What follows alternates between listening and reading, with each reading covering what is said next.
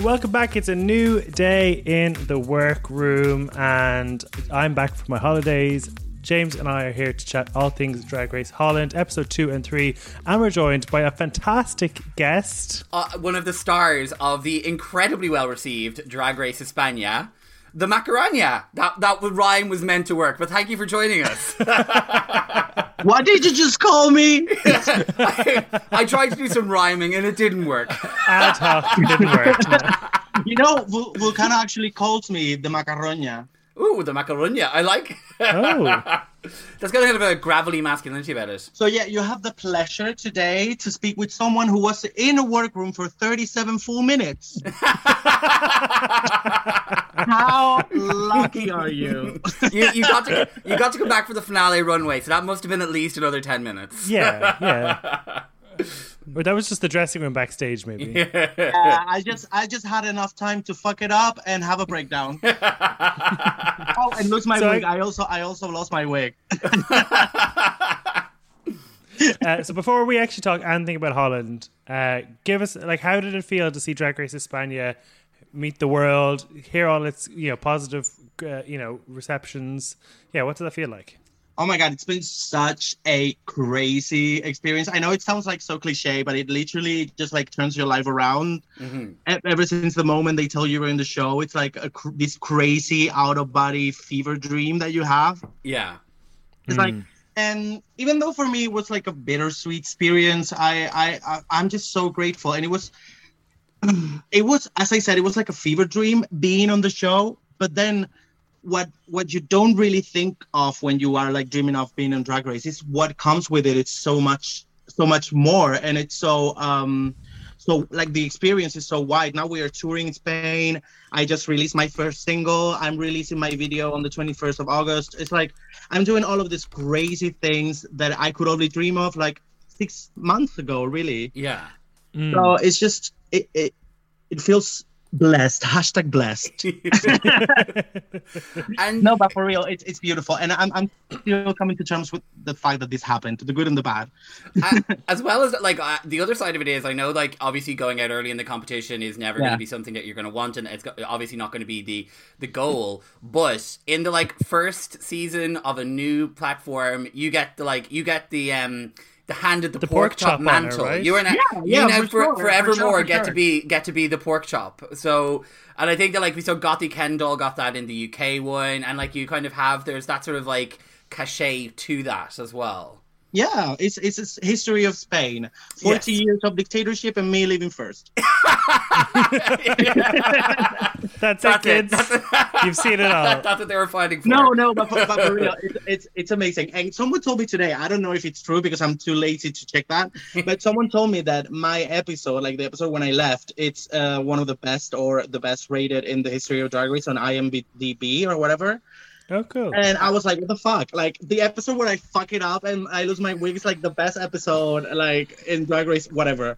I'm like, no. Yes, but no. It's weird. It's weird. It is. Like, I had actually seen that the first episode of Drag Race Spain is one of the highest rated of any episodes throughout. Like, I think it's like up there with like the Snatch Game from All Stars 2, exactly. like that kind of, like those sort of iconic ones, which is just a real testament to the strength of the the cast put together and the like way in which Spain approached the show. Because like I think that there was a very uniquely Spanish feel to the show, and there was a real celebration. Definitely. Like even with the fact that the lip syncs were all sort of Spanish well-known sort of songs from the region, rather than what they're doing with Holland, where it's kind of just like well-known pop songs. It gave you a bit of a cultural education as a person watching it from somewhere else in the world. Yeah, I feel like in a way Canada did that as well. Like I feel like Canada was very educational in that way. Like I learned a lot about Canada watching Canada's Drag Race, and that's cool. With Drag Race Holland, I feel like sometimes things fly over my head because I just don't know. Yeah, and somehow they don't take that much time explaining things, maybe. I think this season's actually better than the first series, because the first series it was all. Can I tell you a secret? I didn't watch season 1. Okay, that's fine. Well, let me tell you, it was Peru is lovely. I got to meet her, and I want Madame Madness to fuck me so really bad. Yeah. I think there's a long queue for that. There's a long queue for Madame Madness. Honey, I'm thirsting on Twitter, and I'm living for it. But yeah, season 1 was all tulips and windmills, whereas I feel like with the mini challenges in these episodes 2 and 3, I felt they were more kind of quintessentially Dutch. They were cycling in the rain. I feel that's something that Dutch people I know talk about. And then this Hacken dance that they spoke about in the third episode. I was so confused by that. I suppose that ties directly to, I feel like, hardcore, like the rave culture in the 90s. Yeah, I feel like that's what it was, because we also in our season, I don't know if you guys remember, but in our season we had the ball, and in the ball we had the choni category, and I think that it's kind of the same. It's like a chubby, you know what I mean? Yeah. So it's kind of, I suppose, when we had like rave, like that rave culture, like the lads and ladette culture back in the UK, like that's what was happening in Spain, and that's what was happening, a similar version of the same thing happening in the other places. But even the music, I think that they played. You know, I'm so dumb. At first, I thought they were gonna wear like the wooden. Like the wooden Dutch. Yeah, I thought it was gonna be that. Honestly, like watching Drag Race Holland, I understand how for some people it was hard to watch Drag Race Spain somehow, because there really is a barrier sometimes. Yeah, no, exactly. It can be, especially like even in the Snatch Game episode this week, there was obviously a lot of the characters are quite local. And I just like didn't understand some of like I just didn't. It just a lot of it flew over my head. It was the same to an extent with Spain, where it was like a lot of people who obviously would be well known in the region, but when you're outside of it, you're a bit lost. It took me 3 hours to watch the Snatch Game episode for Spain because I spent so long looking up who everyone was, Belen Esteban, all these different people, just to work out who they were. Whereas actually in this Holland one, I feel there was. Because we knew Nikki Plessen from season 1. Well, if you'd seen season 1. And I suppose we knew some of them. So I thought there was only really 2 or 3 characters that I actually didn't really know. Because I was like, the Queen, she's a Queen. I was just commenting it with my friend. We were watching Snatch Game again. And I feel like the ones who did the characters that I do know were the ones who did the worst. Very, very much that. Like, very much right? that. And then the ones who were killing it, I didn't know what the fuck they were saying. So I was like... I was just like cold. Yeah, I do think though, like if you're gonna pick someone like Grace Jones or Cardi B, oh my god, like you need to be able, like you have to be able to go like really perfect or like really bring it to like a place like hit it way out of the park, because otherwise it's gonna flop so badly. Mark my words, I'm a witch. I feel like Grace Jones is gonna become the Lady Gaga of Europe when it comes to Snatch Game. I could see that. I feel like people are gonna do her over and over and everyone's gonna do a bad job. Yeah, and I actually, like, I think someone was saying in this, was like, oh, Grace Jones isn't very funny, but I'm like, actually, Grace Jones is really funny. She's it's hilarious. A really good Snatch Game character, but you need to do it very well. Oh, yeah, completely. Yeah, you have to, like, you have to understand the humor that she has, and, like, everything comes from like, a really sort of bizarre space. Yeah, I mean, that was like, I think that Love Mississippi performance will go down as perhaps one of the worst Snatch Games of all times. Yeah. I wrote in my notes, I was like, she was a slave to that one joke. That was the performance. Because I saw Grace Jones when she played here in Dublin, and like she was off the stage every few songs to go change, because it's, you know, it's a Grace Jones production. And at one point we're all just waiting there, you know, waiting to see what she's going to come out with next, and then she's still mic'd up. So at one point she was like, I'm eating a banana. And like the whole audience just erupted. So I mean, why not? Exactly. So she is hilarious. So yeah, absolutely. I know we're on episode 2 and 3, but can we talk favorites? I'm producing now. Yeah, absolutely. Yes, go for it. Absolutely. Who's your favorite? I'm just thinking. I really like Vivaldi for some reason, and I usually don't like the skinny ones. And I really like My Little Pony and Tabitha. Yeah, they're the ones who are standing out for me as well. I have to say that the Countess has grown on me in the second episode. I kind of like, just because that look that she made in the second episode was so spectacular, and I was like, oh, is there going to be more to you than just like Miss Fame look? Yeah. I was hoping she'd have a bit of a better performance in Snatch Game, but I think her looks are very interesting. You know what the thing is with the Countess, and I don't know her personally. She must be a lovely person, but because I don't like her personality, I hate that she's so talented. Yes. When she did that fucking thing with the piano, I was like, damn. I wish she wasn't talented. Like, fuck. Like, I think her Beetlejuice runway was one of my favorite runways outside of America, if not the best runway from outside of America. You know what that reminded me of? It reminded me of Thumbelina. Oh, okay, yeah. Do you remember when the there's like a pimp who is also an insect, and they put her like an insect drag? And she's got like the big antennas. That's what reminded me of with the Beetlejuice thing. Oh, it was just so striking and commanding and like perfectly symmetrical. It was eye candy. Oh, it was pleasing fantastic to watch. Yeah. So she's definitely climbing up there for me. I just love the duo of Keta Minaj and My Little Pony. Like, 3 episodes in, I still love them. And I find something mesmerizing about Vanessa Van Cartier. I just, every time, even in the heads, I'm like, you are somebody I haven't seen before. I know I didn't get the character quite well, but how beautiful did she look on Snatch Game? Oh my god. It was giving me like such a classy beauty. Like, she was on point. I don't know if she was funny or not, but it was so beautiful. Yeah, absolutely. How did, like, so obviously, trigger warning for you, you know, there was a sewing challenge episode 2. They had to have clamping couture. Whose looks did you like in that?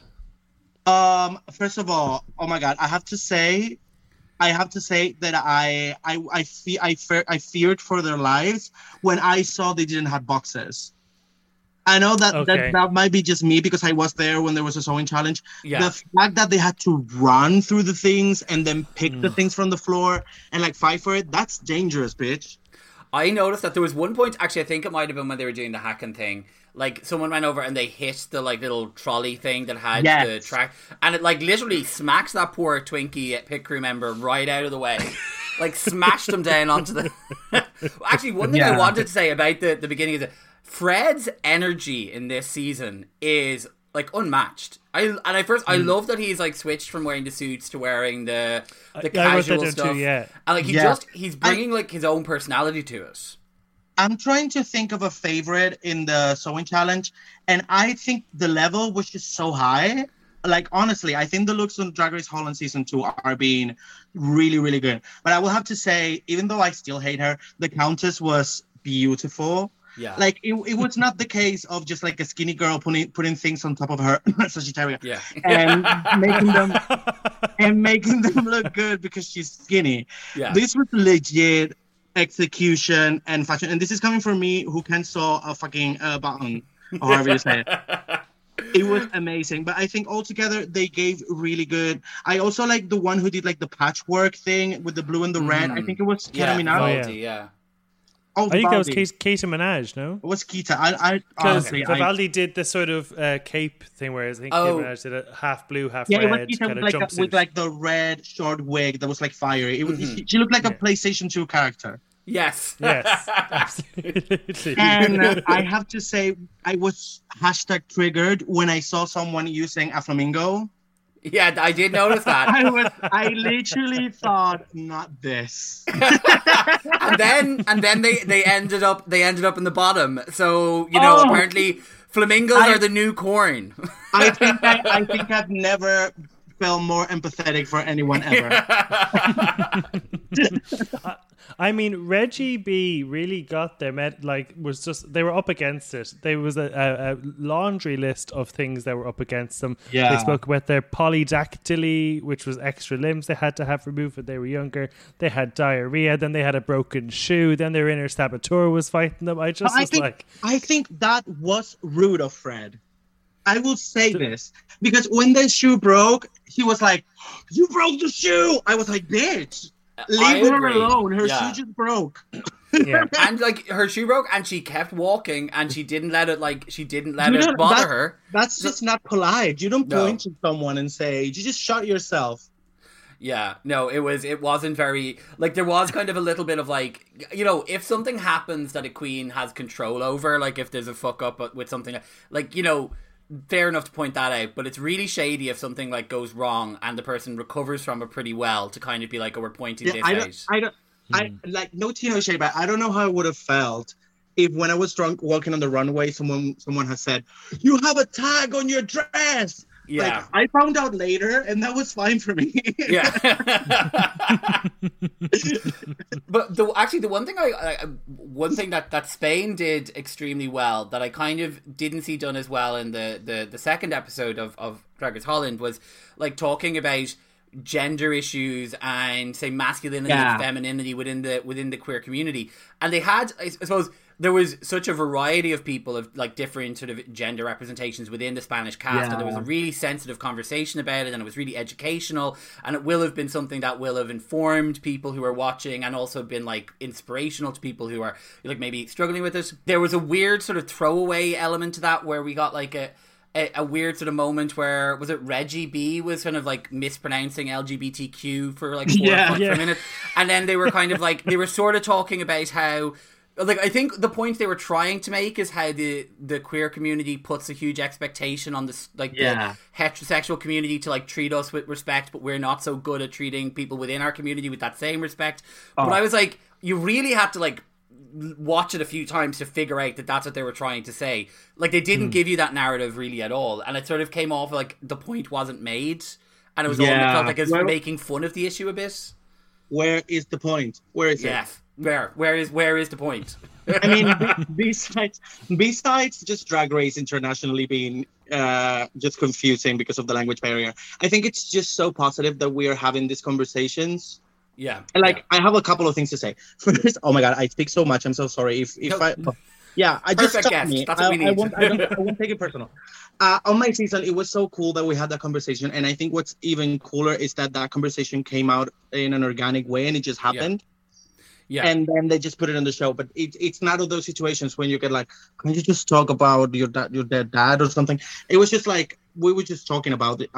And I think it was beautiful because it was very liberating for a lot of people. Like, we got a lot of messages of people being like, oh, it was so beautiful to see you talking about non-binary and trans people, blah, blah, blah. And about Drag Race Holland, now I got lost. It felt a bit more forced. It didn't feel like really authentic, I don't think. And it felt like there was, like, it wasn't maybe, it wouldn't maybe have been as uplifting as the Spanish ones. It's so amazing that at last, and I'm so proud that I'm in a moment in this franchise when this is actually happening, that we have trans women and cis women and trans men participating on Drag Race. I think it was about time. And maybe it was a little bit too late, but don't tell anyone I said that. And no one's listening. It's fine. It's just beautiful that I can be a part of this when this is happening, because I think drag is for everyone. It really is. It's really important that we have these conversations and we bring it to everyone in the LGBT community, because not because you're queer or because you're gay, you have to be aware. And a lot of people is not aware. So we need to present them with history and with facts. Completely. And actually, I mean, it just in this last week, like the response to Victoria Scone being announced as part of the cast on Drag Race UK season 3. She's so good. I can't wait. Literally. Amazing.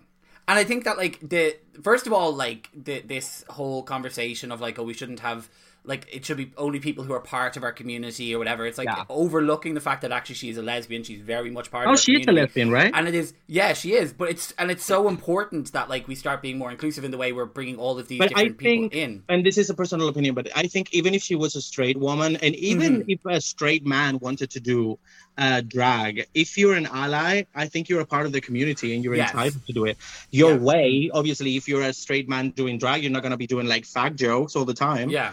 But I think, honestly, drag is for everyone. I completely agree. That's the way it needs to be if we wanted to survive. It cannot be a boys' club. No, absolutely. And I think as long as everything that's being done is respectful and is, and is kind of celebrating the shared history and is sort of educating people in a way as well, and remains entertaining and fun, like, who really gives a fuck. And it's really sad to see the people who are out there, like, losing their mind over. And also, specifically, just speaking about Holland, it's just beautiful to see a trans woman on the show, because really the drag community owes everything to trans women, specifically on the LGBT community, and they deserve this spot, and they deserve, like Sonique, to be seen and to be celebrated, and because they are a pillar in the drag community. So, yay! Absolutely, 2021 had to have something good.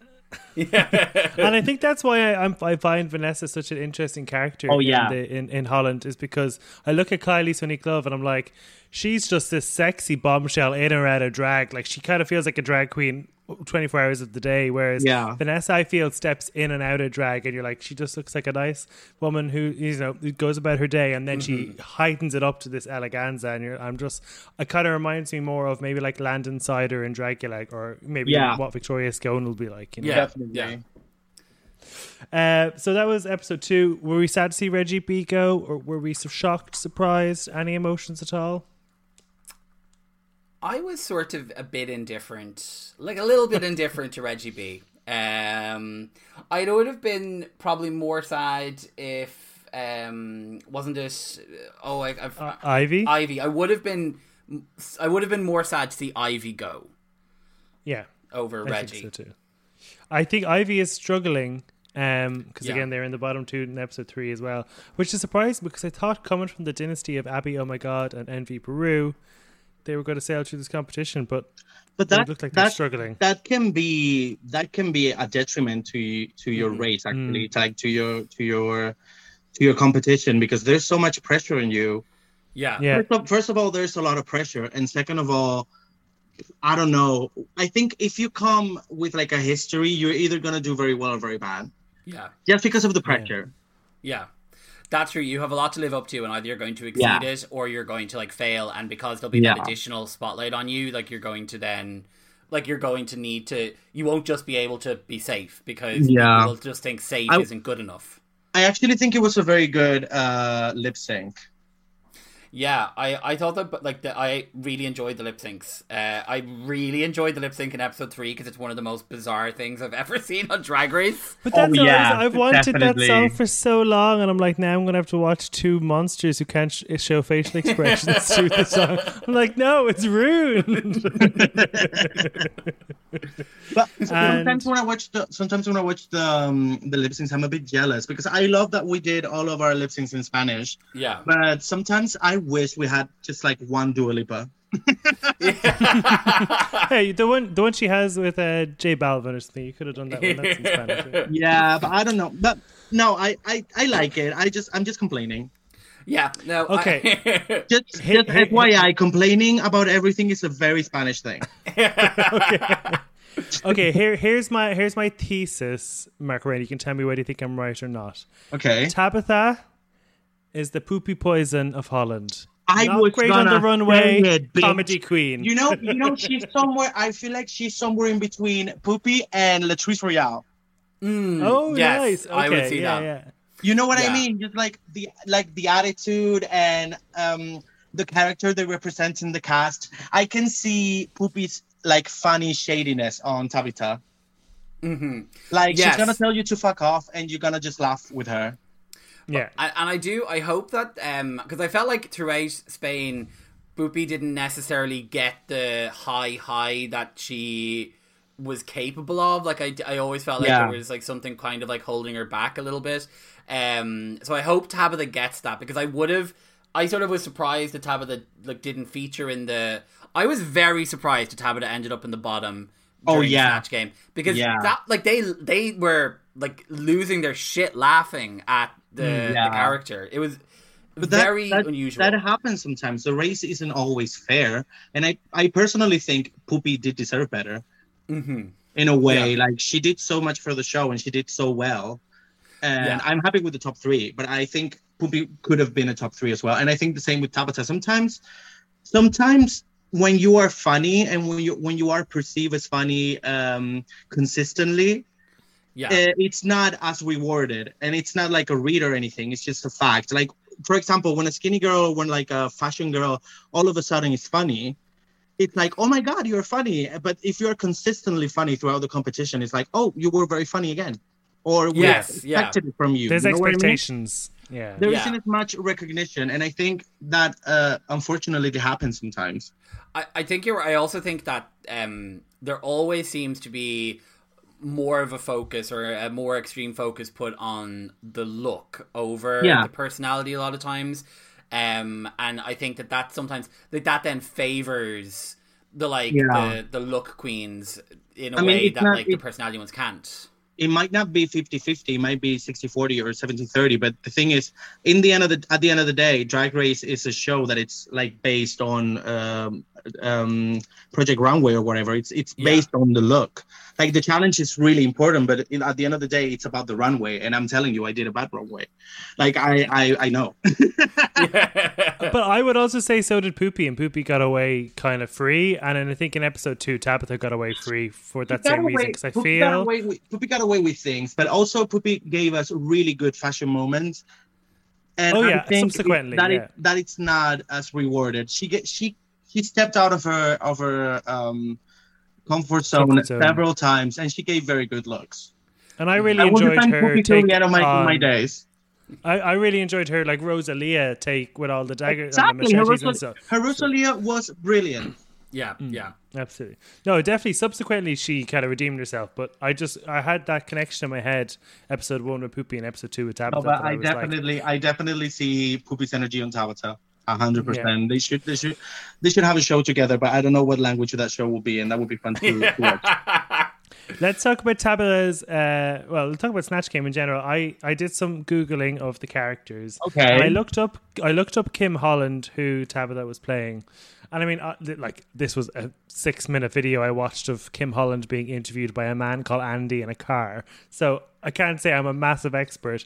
But she seemed quite soft-spoken. She used to always say stuff like, yeah. And I didn't actually see any of that. Now, maybe because Kim Holland is a porn star, Tabitha was playing the porn star version of Kim Holland. Oh, okay. Regardless, the judges were like in tears laughing, it seemed. That's deep. I was wondering, well, I just didn't know the character, so I didn't necessarily find it super funny, so I was like, they're laughing, so it must be good. It must be going well for them. I'm happy for them. They seem to be having a good time. That's all. Exactly. Yeah. Everyone's smiling. We must be having fun. About the Snatch Game, I just have to say, what a lost opportunity with Cardi B. I'm so sorry for my sister, but that character deserves better. Very much. Yeah. Even was it Jada Essence Hall who did a Cardi B, and that was okay. But I think Cardi B is somebody who's a comedian and a drag queen in and of themselves, and you need to be giving us a Kylie, Sonique Love, Dolly Parton level Cardi B for it to be anyway good. I think it's the same with Grace Jones. I think some characters are very tempting to do in Snatch Game because you think it's going to be very cool, but it can be a trap. It can be actually bad for you to try to do those characters, because if you don't do them well, it's going to be noticeable. You know what I mean? Completely. And I think Grace Jones is absolutely one of those characters who would be so tempting, because they're such a big personality. They have their music career, their movie career. There's all of these different things you can reference to.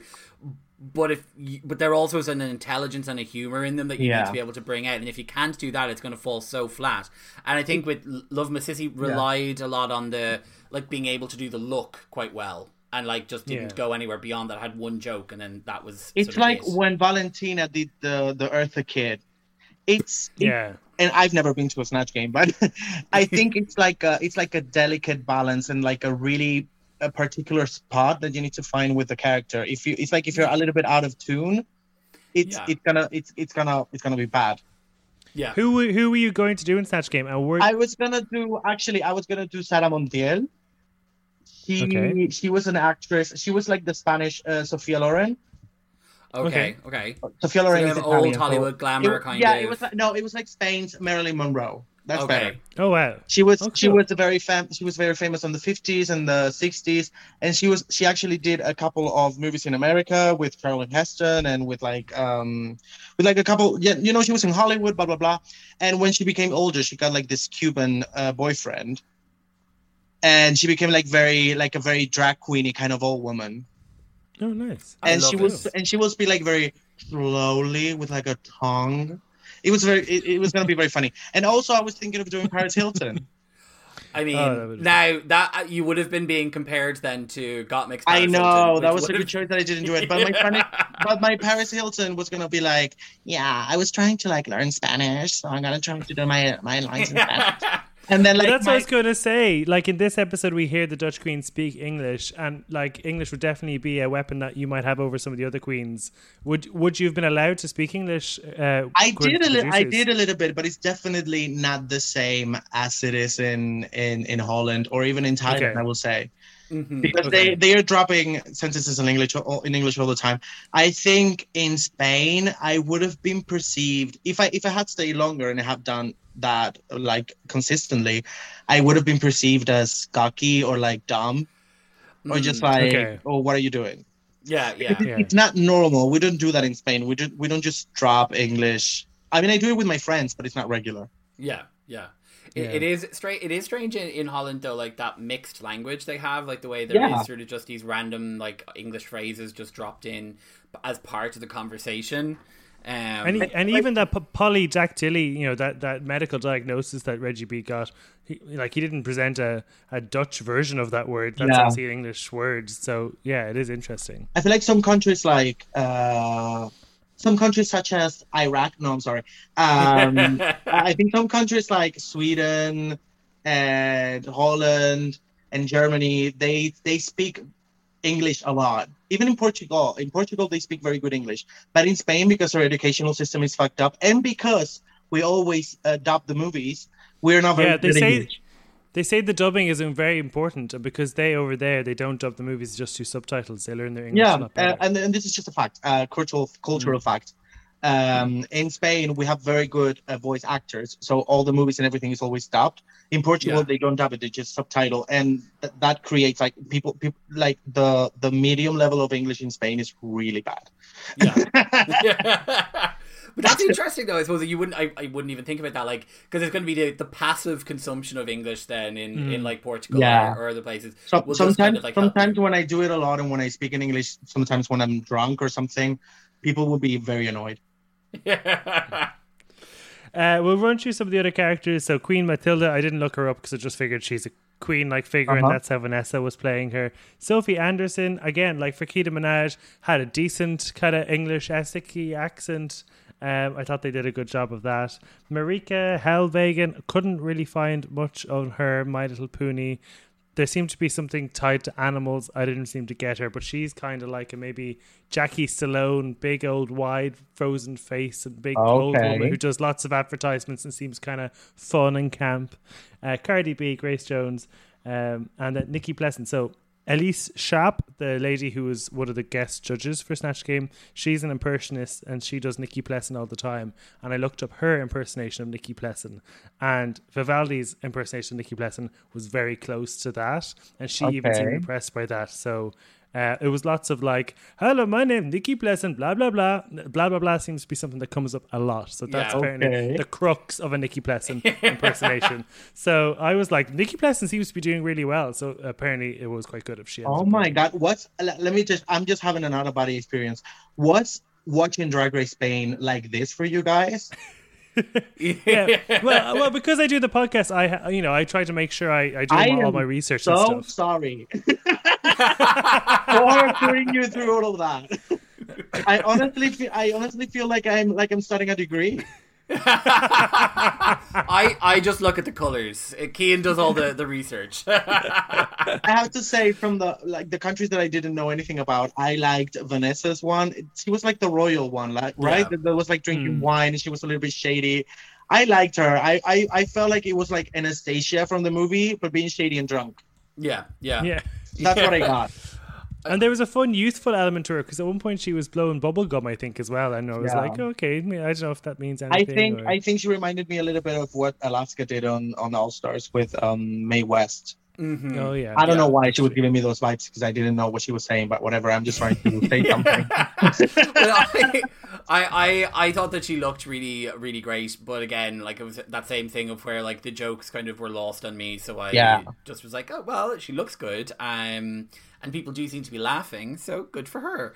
But then it was like, with Sagittaria and Incarnita, like I found it very difficult to find any information on her, but yet we kind of got the gist that it was this kind of crazy. Oh, do you want to nun. know that? I can tell you. Yes? What is it? Go ahead.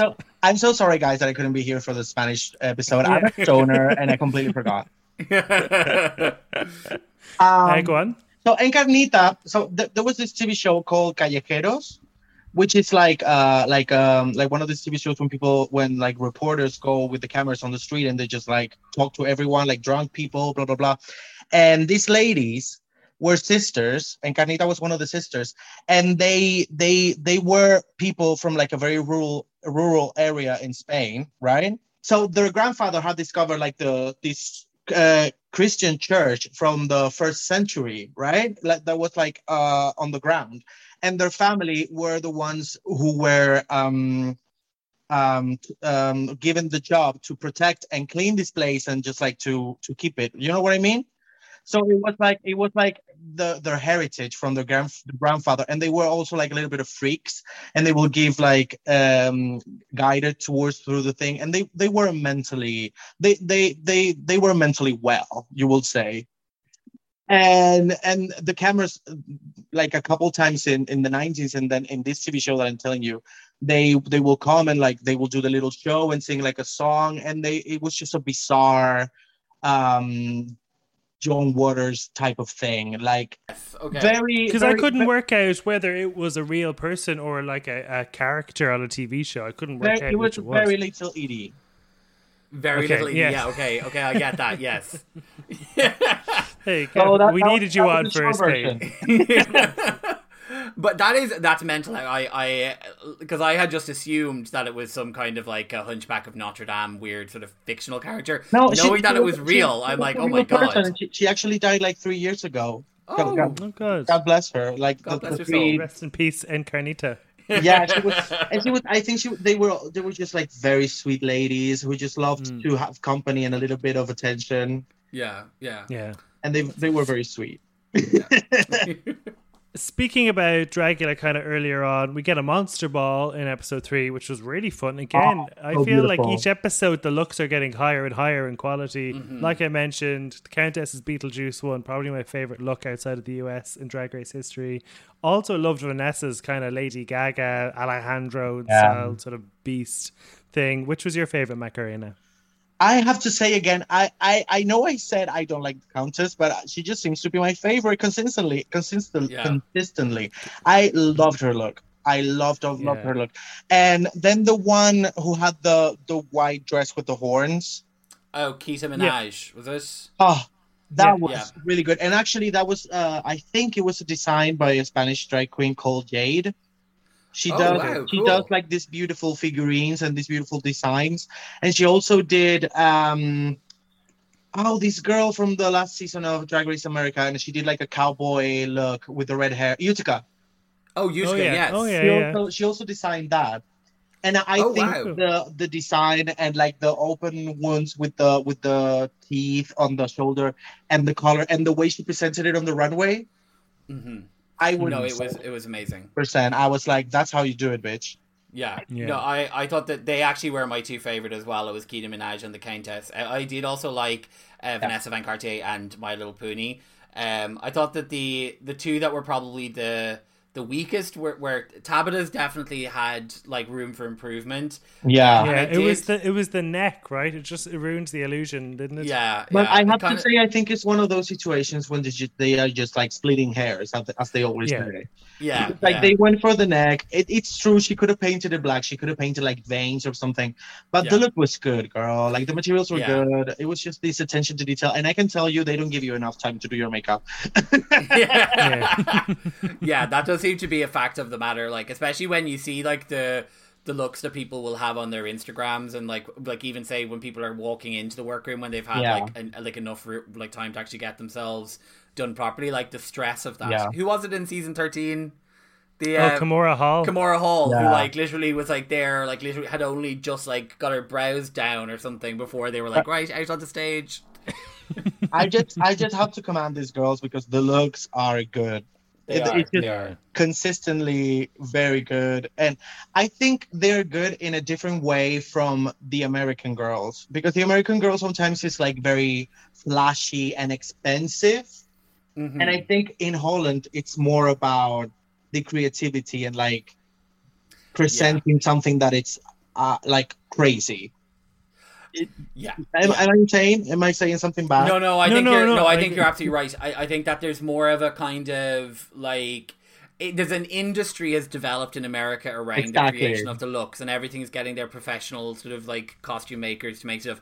Whereas in the Dutch one, I suppose they're still at that stage where they're having to pull things together themselves, so it feels more creative, and it feels like there's more. Totally.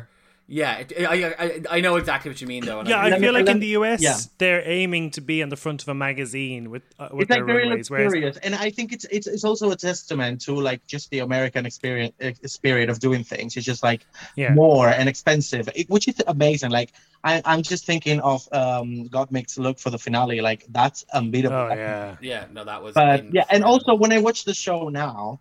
I every time I see a look, I'm like, I know the time they've had to develop this look and to just go to the airport, because I've been there and I'm like, I'm wowed. I'm like, what the fuck? How do you do it? You'll obviously be able to use those now as part of your performances and like in other areas. But like, would you? I don't know, like, it must be frustrating to arrive, have all these amazing looks for all these, like, runway briefs and be really excited and then not... But, I don't really use them. First of all, because some of them make me sad. Well, yeah. Okay. And also because you're given a list of looks and things you have to represent. I don't necessarily feel represented by the looks. Okay. I know what you mean. You know what I mean? They are not 100%. Like my Veneno look, I wouldn't wear because that's not something that Macarena will wear. Yes, yeah. Right. Yeah. You know what I mean? Yeah. That's true, actually, because it's going to be stuff that's going to be specifically matching a particular brief, but that's outside of your characters. Like from my season, I will wear my executive look because it was very cool, and I'm actually thinking of wearing it for my next meet and greet. Yeah. And I will wear the entrance look again, but because of the big ass bow, that all of the back is like ripped. Yeah. Okay. That bow was a great idea, but it wasn't comfortable. And I was thinking of it. I wanted to say it, like the girls who got in with the aubergines. Oh God, yes. Oh, I feel for her because I know what it is. I know what filming was like for her. And also before we finish, I also wanted to say that I really, really like Juicy. Not because she's my fellow first queen eliminated queen, but also because I really, really liked her. I would have liked to see more of her. And also she reminds me a little bit in her attitude to Arantxa. And that makes me want to... Yeah. She had like a lovely charm about her, and you are right that there was something like there's some of those queens who come in that are like more the social media queens, and like the performance side of things obviously it comes as a shock, and you see them kind of like they do kind of it's overwhelming to like suddenly be having to perform against someone who's been doing it kind of professionally for a long time. So I felt sorry for her in that lip sync because it was. I think she can't walk in heels, and I always find that charming. And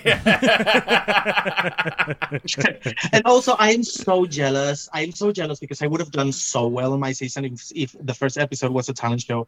I would have murdered those hosts. Yeah There you go. I don't know if you guys know, and I'm gonna do some self-promotion now, but I don't know if you guys know, but I'm a great singer. I'm cool. I am the drag queen in Spain who can actually sing well. And I have to say, you probably haven't heard it, but I have a single on Spotify called "Turn the Glamour On." Are we allowed to play a clip? 100%. Please play it. I encourage you to listen to it.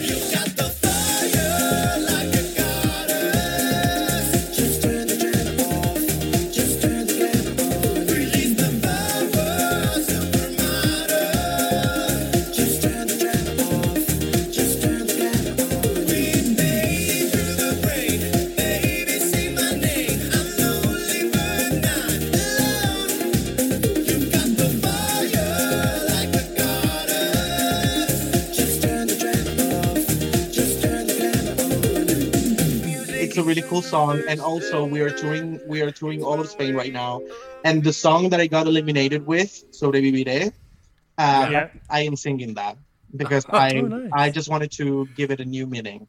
Yeah, I was just going to say you're reclaiming it, and that's And how I'm thinking that and Rain on Me, and I hit the high note. And how long is that tour going on, and where? Well, I mean, it's gonna be in Spain. I really, really hope eventually we go outside of Spain. I don't know if that's gonna be possible with the whole coronavirus thing happening. Yeah. But it will be great to have the opportunity to go abroad. But we are touring for now until November. It's all of the girls. It's a very similar concept to the Work the World tour. Work the World, yeah. But it's more like a musical. Yeah. Okay. It's called the El Gran Hotel de las Reinas, the Queen's Grand Hotel, and it's like Supreme is the director of this hotel, and we're guests, and we just check in, and then you go to each room, and in every room there's something different going on, and it's really cool. Like each one of us do a different thing. Like Vulcano does the whole Canary Island thing. Dovima does something mediocre. I sing. Poopy does a really cool It's Raining Man song, and then Carmen does the whole J-Lo fantasy. We have these beautiful dancers, and it's really, really cool. So before we must depart, I need to ask, who's going to win Drag Race Holland season 2 in your opinion? Who's gonna win? That's a hard question because it's very, very soon. But I think Punny has what it takes, definitely. And I think My Little Punny and Kitty Minaj also has what it takes, I think. Yeah, I think so too. Even though, I'd love Kitty Minaj or My Little Pony to win currently. Yeah. I feel I really the edit is telling me Vivaldi's going to win.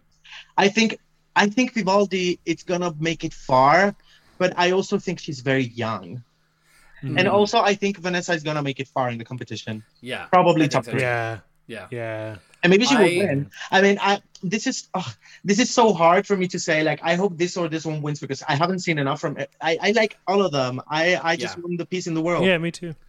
Yeah, I couldn't call it at this stage, and I know it's sometimes tough. It is tough to be able to.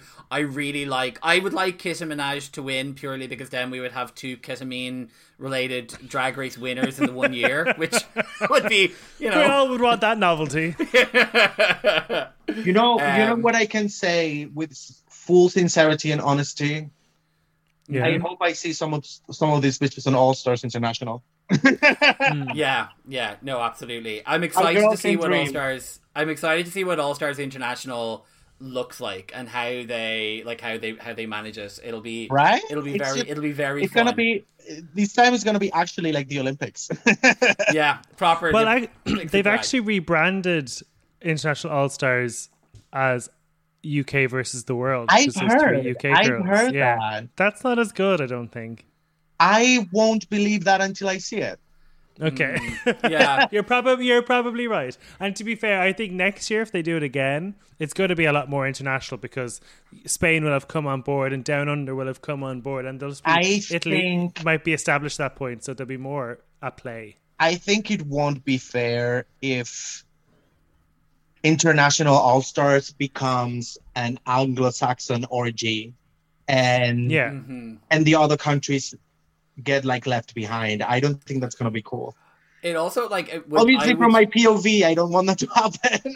No, I to be honest, I wouldn't want that. I'd want to see the drag from all over the world in one place. Like I do think that they sometimes. I mean, you see it in the American ones sometimes, where you have like the Puerto Rican queens whose English isn't fantastic. Don't get me started on what they do to the Puerto Ricans, girl.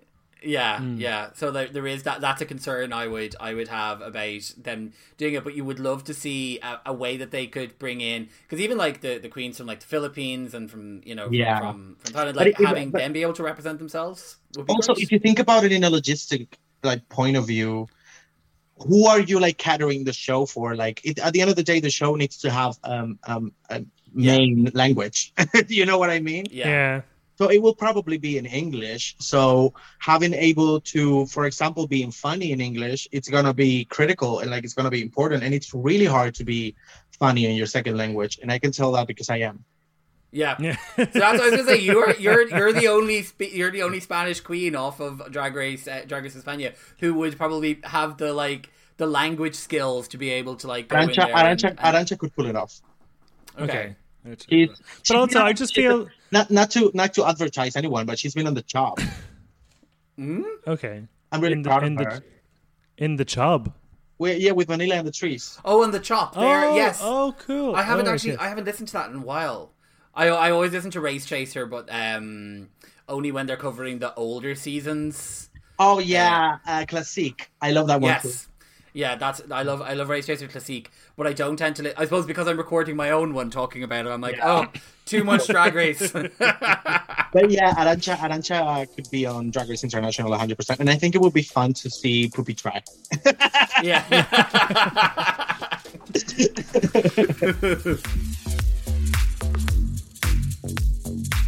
Thank you for listening to this episode of The Workroom, and thank you for the Macarena for joining us. They were great to have on. Lovely energy. Love it. Love a chatty guest. Check out their single, Turn the Glamour On. Follow them. I can't wait to hear them sing in person. That'd be fun. Yeah, absolutely. I'm excited. To see what they do next. On the topic of music, you may have noticed The Workroom has got its own theme music. That is it. Yes, the Interior Delusions Lounge. We have upgraded to. We've got a Bluetooth speaker on in the room, you know. Yeah. Yes. Oh my god! Yeah, celebs only as well. Provided by the Premiere. One of my favourite, queer pop musicians in Ireland, Jack Ruo, was very generous to lend us their track Rise instrumental, so that's what you'll be hearing there. So if you like that, go check out Jack and some of their work, and they're actually performing in the Button Factory soon as well, so you can grab tickets to that. Until then, we will chat to you on Saturday over in the main feed when we talk about All-Star 6, and we'll be back in the Workroom next week to talk all things Holland episode 4. Talk to you then. Bye bye.